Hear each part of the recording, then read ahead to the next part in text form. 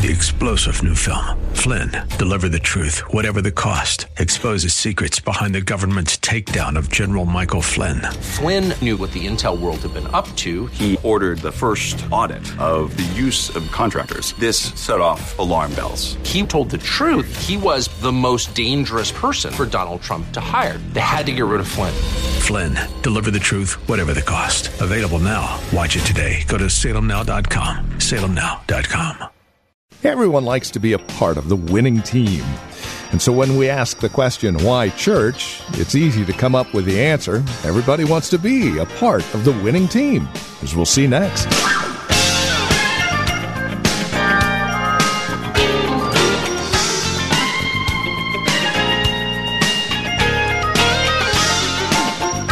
Why church? Why belong to church? Why be a part of the body of Christ? Well, one of the answers can be found here in Ephesians chapter 5, verses 22 and 23, where we see what God thinks of the church, why it's so important to Him. And to be a part of the church is to be a part of God's plan, which, as we all know, is a sure deal, the real deal. Welcome to Truth for Today with Pastor Phil Howard. From Valley Bible Church in Hercules, we're looking at the question, why church? The answer out of Ephesians chapter 5. Here's Pastor Phil with today's program. Years ago when we were at the hall where we began, we had we used to have family, we called them family business meetings, but sometimes business meetings can be all business and little family. And so there was some hot issue. I don't know what it was. And if you watch yourself, most of the issues you're fighting over today, give yourself a few years, you'll forget the issue. You'll forget the issue. Can't think of what the issue was, but I assumed it was going to be a hot issue. And I was afraid we'd be a divided church, whatever that issue was. And that night, I said, you know what? I think in those days, maybe a Phil Ross or something, he was better at Robert's Rules and Order. He would conduct the meeting. But I set a chair on the platform. I said, I know we have some hot issues we're going to discuss tonight, but I just want you to know the chairman of this meeting is the invisible Christ who sits in the chair. Don't say or do anything that contradicts him. He owns this place. He's the boss. Not the elders. Not the pastor. Not the pope. Jesus. And the only way we know what Jesus' authority is he has said some things that he's told us to follow. But let me ask you, do you live your life under the awareness that God has given you direction, given you guidance, given you someone in the glory that knows how to get dumb sheep to the destination He has for you? He's the head. He's the brains of this outfit. He's the decision making. He doesn't need a vote. He's already won it. He's got the office by way of the grave and by way of resurrection. He is the boss of the church. You might belong to a church He's not the boss. I'd recommend find another church. I wouldn't go to the church that I didn't think Jesus got His way. Now that doesn't mean He won't have a bunch of flawed sheep, because you all are flawed just like me. Don't look for a perfect church, because you'll ruin it the moment you join. There is no such thing in this life. But He is the head. And He says, I will give direction. I will distribute spiritual gifts. I will distribute the Holy Spirit. I'll make a difference in your meeting. I'll cause your church to grow or not grow. See, when we grow, it's quick to say we're doing something right. We got a method that we can lay the claim. Maybe it's the head of the church that I will add to you. He said that in Acts 2. He added to the church daily such as should be saved. Hey, only He does the real addition. We can get a crowd maybe, and maybe not. But the head, the living head. You are under Him. This gracious, loving Savior is the head of your life now. Because we are dummies. We are sheep in need of shepherding. You don't know how to get there. You were in a mess, most likely, when He found you. Don't start telling Him how to lead you. He will lead you. He will watch over you. 2, He said He loves His church. Husbands, love your wives just like Christ loved the church and He gave Himself for it. It is amazing how people who love you interpret you versus your critics. I mean, I had a pastor that's going through a rough time, and he just used one day, he told me, he said, you know what, if you film my week and you show the week to my mother versus showing it to my critics, he said, my critics would give you about 10 things about that week. They see this fault, they don't like that. My mother would just say, what a wonderful son. What changes? The information, same information, different interpretation. Love covers a multitude of sin. Where love is thin, faults are thick. According to 1 Corinthians 13, love does not keep a record of wrongs suffered. Love is patient. I would rip that out if I could. Love is kind. Love is gentle. All of this is what it acts. He said Jesus Christ loves His church. Matter of fact, He told the Laodiceans, I am rebuking you. I'm going to spew you out of my mouth. And I'm going to tell you, everyone I love, I correct. God's children are loved so much He corrects, trains, leads us. But He loves His church. He is not the critic of the church. He knows what's wrong with it. He knows when we lose first love. He knows when we tolerate Jezebel. He knows all the sins of the 7 churches. And He prescribes, change, do this. So He's not blind to our faults. And He tells us what we ought to do to correct them. But just know, you belong to a person who loves you. And He said, my major proof is I died for you. I've already paid a price to make you. What would you feel about something? That's why mother love, I think, might be unique in human love. Because to have a baby, to go through the 9 months pregnancy, to go through the childbirth process, to do the nursing, to do the diaper change. I'm telling you, the women have a major investment in a life. Major. I'm not saying men don't, but they've been in so many cultures where the men know how to get her pregnant, but they're not there for much more.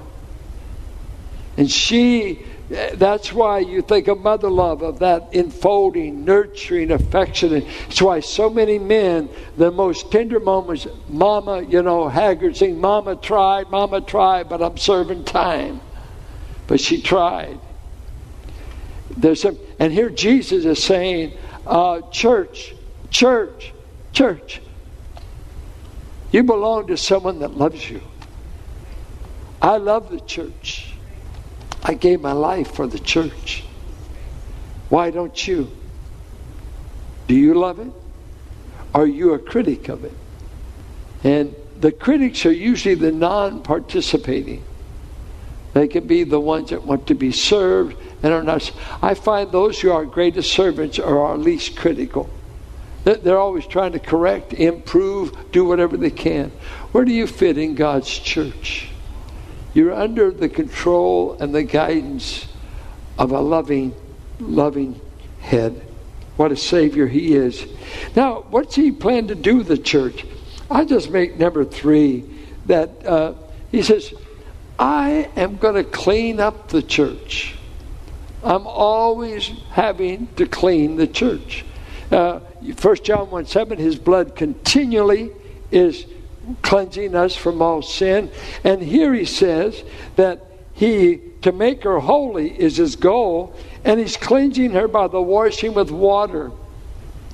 And the water here is likened to His Word, so that regeneration, being born again in Titus 3 is taking a bath, he says. God washes you clean from all your sins. But it's quite interesting how much dirt you pick up while walking through the world. You remember Peter, he wanted the Lord to give him a bath, and the Lord knew he had a bath. So you don't need a bath, you just need your feet washed. Because your feet get dirty walking through this world. You need to be born again, but you will still get dirty in this world. You'll be around a lot of things that will soil, a lot of things that can poison the mind. The images are coming at us all the time. You're walking. I had a friend who lived in India. He said the worst thing was having to always dodge human feces to get into his office. He said it was filthy where he lived. People used everywhere, every place they wanted was the restroom.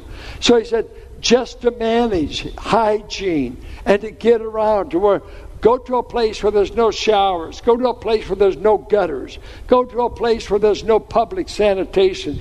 In these cultures that Jesus started his church in, they were pretty dirty. Odors were bad.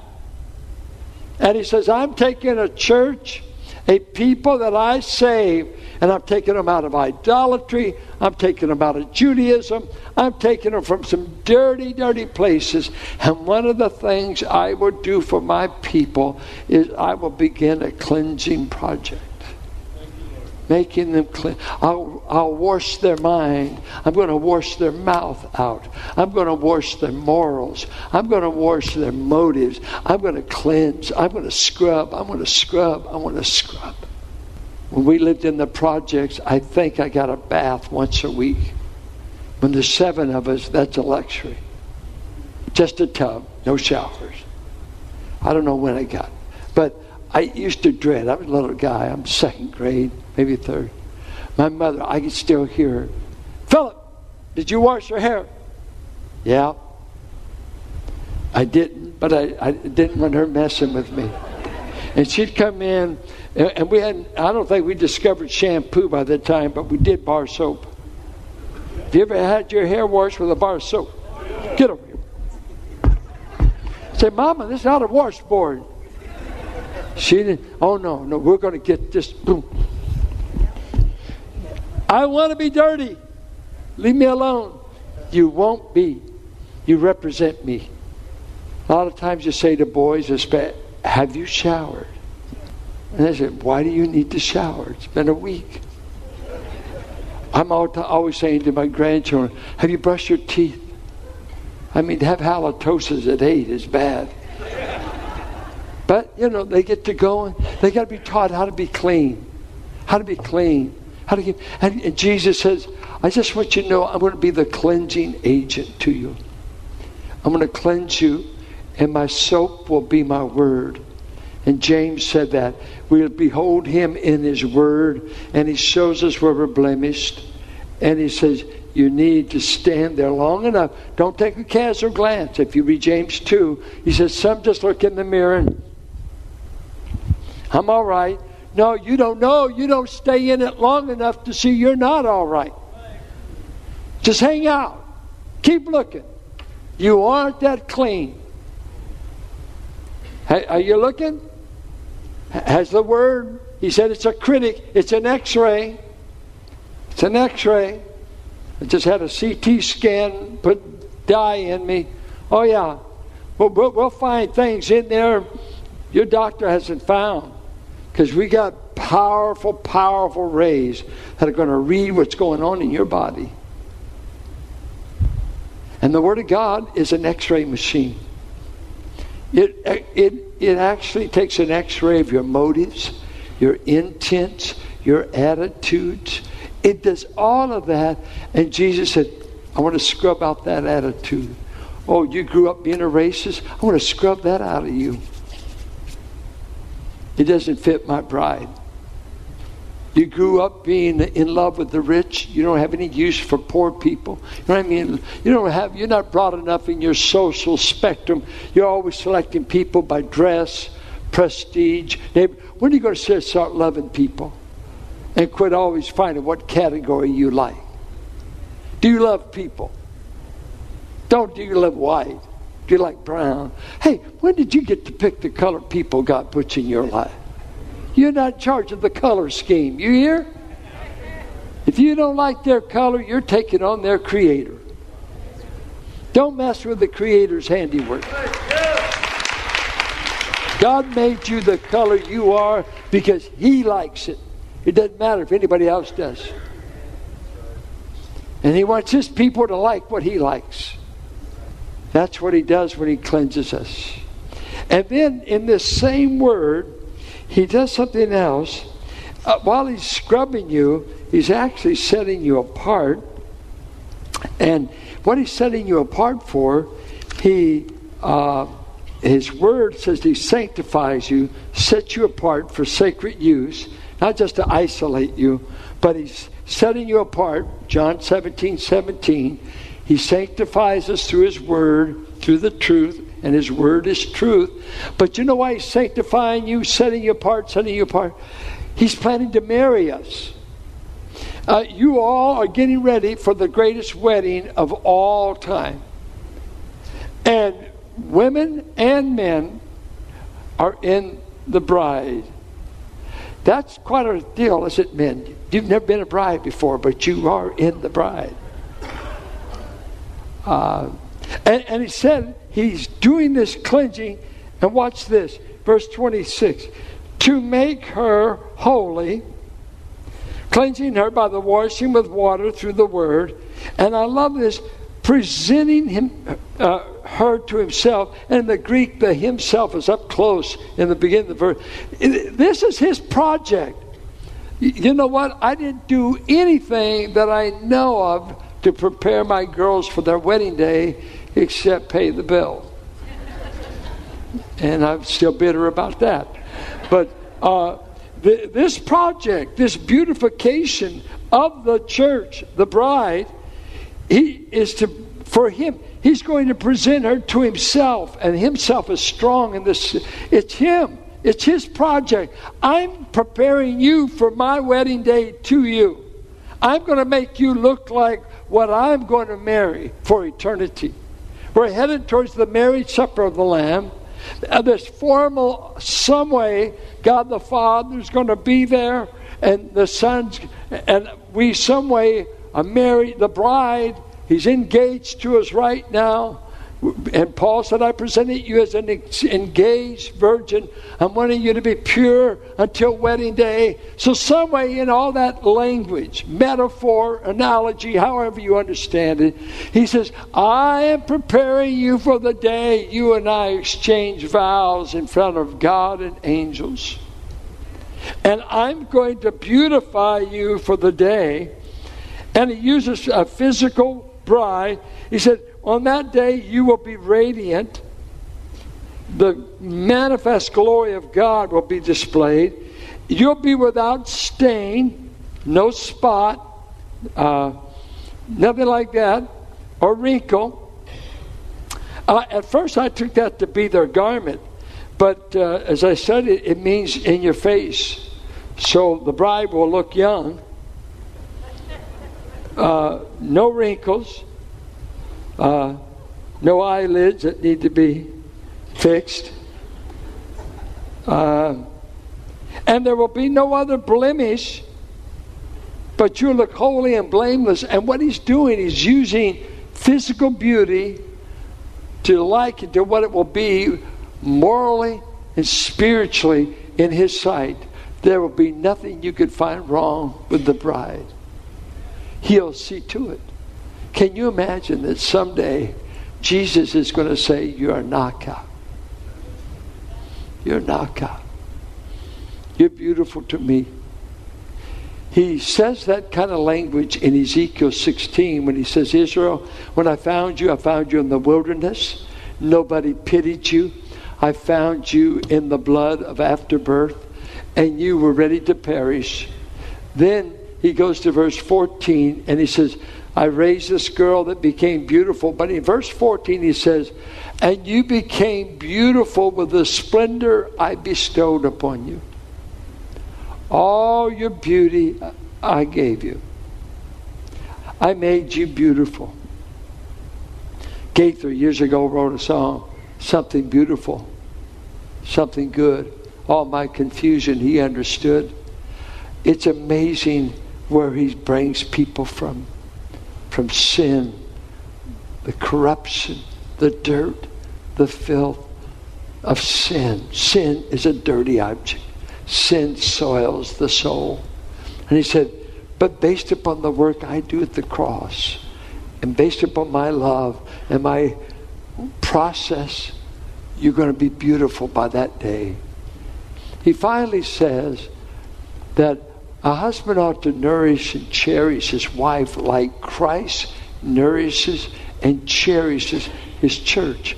And the word nourish there literally is the idea of raising children.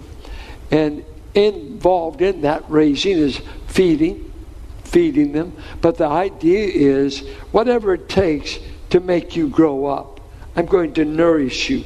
I'm going to raise you. And he says, raise children that way in Ephesians 6. But I love what it says, raise these children. And he says, and cherish them while you do it. And the word had the word heat, flame. And what it meant was passionate love. Then it came to be used of tenderness, affection. Probably that would be the word. Affectionately rear this child in the bonds of affection, tenderness, kindness. Probably nothing more heartbreaking than to see a child raised harshly, meanly, boxed at the store, and boxed and called stupid, and you can just see it when you're in the marketplace. Boom, get out of the way, you're just in my way. Boom, boom, oh, break your heart. You're saying that's what you do a child. It takes lots of patience to raise children. I'm glad I married such a woman that it was really good at it. I knew how to spank, but too quick. Too quick in the early days. As you get older, you don't need to spank you for everything. Sometimes they need to be embraced and explained. One of the best things I did do, I had them sit in my lap and hug them after spankings because I didn't want a rift. I'm glad I did that. God is raising you tenderly, training you to come up and to be the kind of bride, the kind of people he wants. So I would call you to a divine perspective on church, because many people have been hurt in church. They've got all kinds of images. I mean, churches have done crazy things. Congregations, I mean, they've split, they've fought. But the goal is for us to act like Christ, right? And to become what? Why did he want a church? To love, to raise, to be tender, to nourish his church. And what I'm hoping you'll find out in the weeks to come, what purpose and place he has planned for you in his church. In the people who belong to him, has he got a plan? And he definitely has a plan. And I would just say, when the church is going tough times, discipline maybe, all the tests that come to a family of believers, just like your personal life. We go through seasons. Remember, Christ loves the church, and he wants you to love it like him. Love it like him. Don't be bitter. Don't paint one group like him. You got to keep looking to Jesus. He is the perfect model. The rest of us are still imperfect. We're in process. Still in process. And with that, we come to the end of our time together here on Truth for Today, the ministry of Valley Bible Church here in Hercules with our teacher and pastor, Pastor Phil Howard. As we close out our program today, we would invite you to contact us. Let us know how the broadcast has encouraged you, has ministered to your walk and relationship with Christ. Now, there are a couple of ways that you can contact us. By phone, obviously the easiest, 855-833-9864. Again, simply call 855-833-9864. You can also write to us at 1511 M. Sycamore Avenue, Suite 278, Hercules, California. 94547 is the zip code. Now, the easiest way to get in touch with us would be through our website, truthfortodayradio.org. Now, as you stop by, you'll be able to drop us an email, but then take advantage of the many resource materials we have available, again, there at truthfortodayradio.org. You'll also be able to find out more about Valley Bible Church here in Hercules, who we are, what we believe, worship times, directions, and the like. Again, truthfortodayradio.org, or again, simply call 855-833-9864. Would you also bear in mind this radio broadcast is available through listener support. As you link arms with us financially, we are able to continue the ministry here on this radio station. So please consider that as you contact us. And then come back and join us next time for another broadcast of Truth for Today with Pastor Phil Howard. Blessed be the name of the Lord. Blessed be the name of the Lord. Blessed be the name of the Lord Most High. 3-star General Michael J. Flynn, head of the Pentagon Intelligence Agency, knew all the government's dirty secrets. He was one of the most respected generals in the military. Flynn knew what the intel world had been up to. He understood its funding. He ordered the first audit of the use of contractors. This set off alarm bells. The explosive new documentary, Flynn, Deliver the Truth, Whatever the Cost, uncovers the facts behind this scandal. Flynn told the truth. He was the most dangerous person for Donald Trump to hire. I find out the worst enemy that I'm going to face in my life is right here in America. They took my assessment and they wanted me to change it. And I was like, I'm not changing it. They had to get rid of Flynn. With in-depth interviews, archival footage, and never-before-seen personal records of the man behind the headlines. I just felt like I was drowning. Flynn, Deliver the Truth, Whatever the Cost. Available now. Watch it today. Go to salemnow.com. salemnow.com.